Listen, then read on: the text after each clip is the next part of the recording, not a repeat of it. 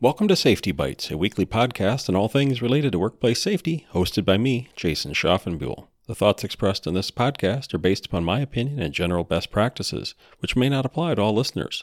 Always consult with a qualified professional before making any changes in your organization. As an employer, when OSHA arrives at your facility, you have the right to require a warrant before they begin their inspection. I've run across many employers who are adamant that OSHA should get a warrant because the purpose of the inspection is to collect evidence against them to issue citations. I know that compliance officers aren't out to get any employer, they just want to ensure that employees have a safe workplace, and that means that citations may be necessary.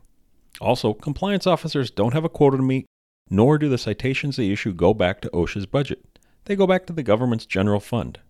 So, should you require a warrant? It's important to understand how the inspection process works.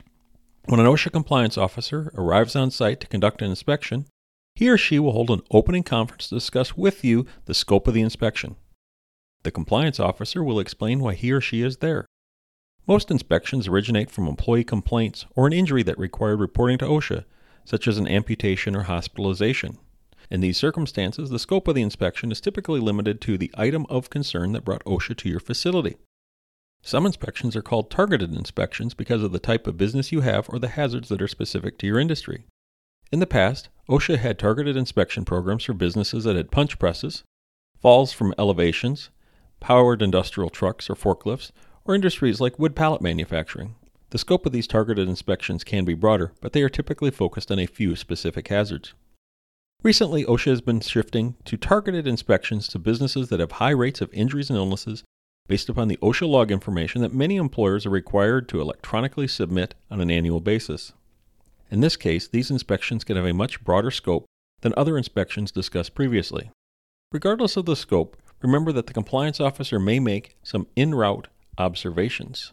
Anytime a compliance officer sees an obvious hazard while on the way to an area of concern, he or she has the obligation to investigate the hazard, even if it isn't part of the scope of the inspection.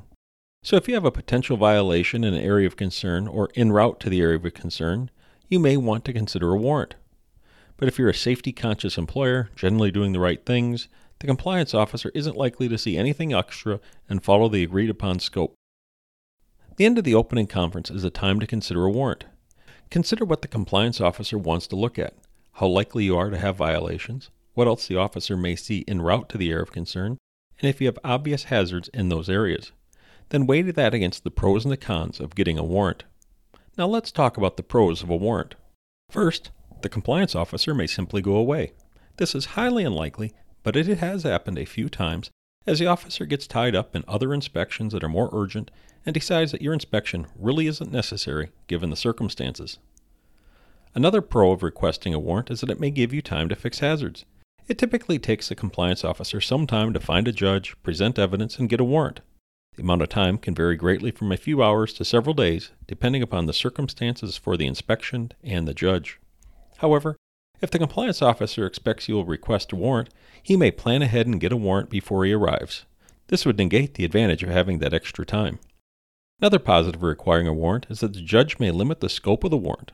Some judges will issue the warrant, narrowing the scope of the inspection, possibly limiting the compliance officer to a single hazard.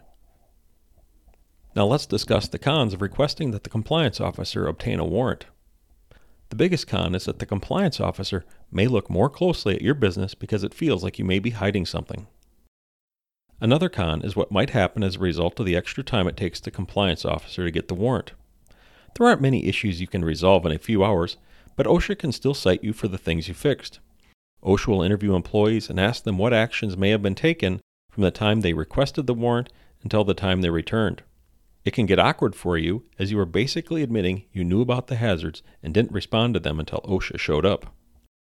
Another disadvantage, while rare, is that it is possible that OSHA presents such a compelling case to the judge that the judge approves a very broad scope of inspection, broader than what was initially proposed in the opening conference.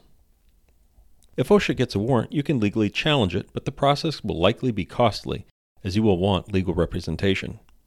If you want to challenge a warrant, contact your legal counsel immediately to get appropriate legal direction.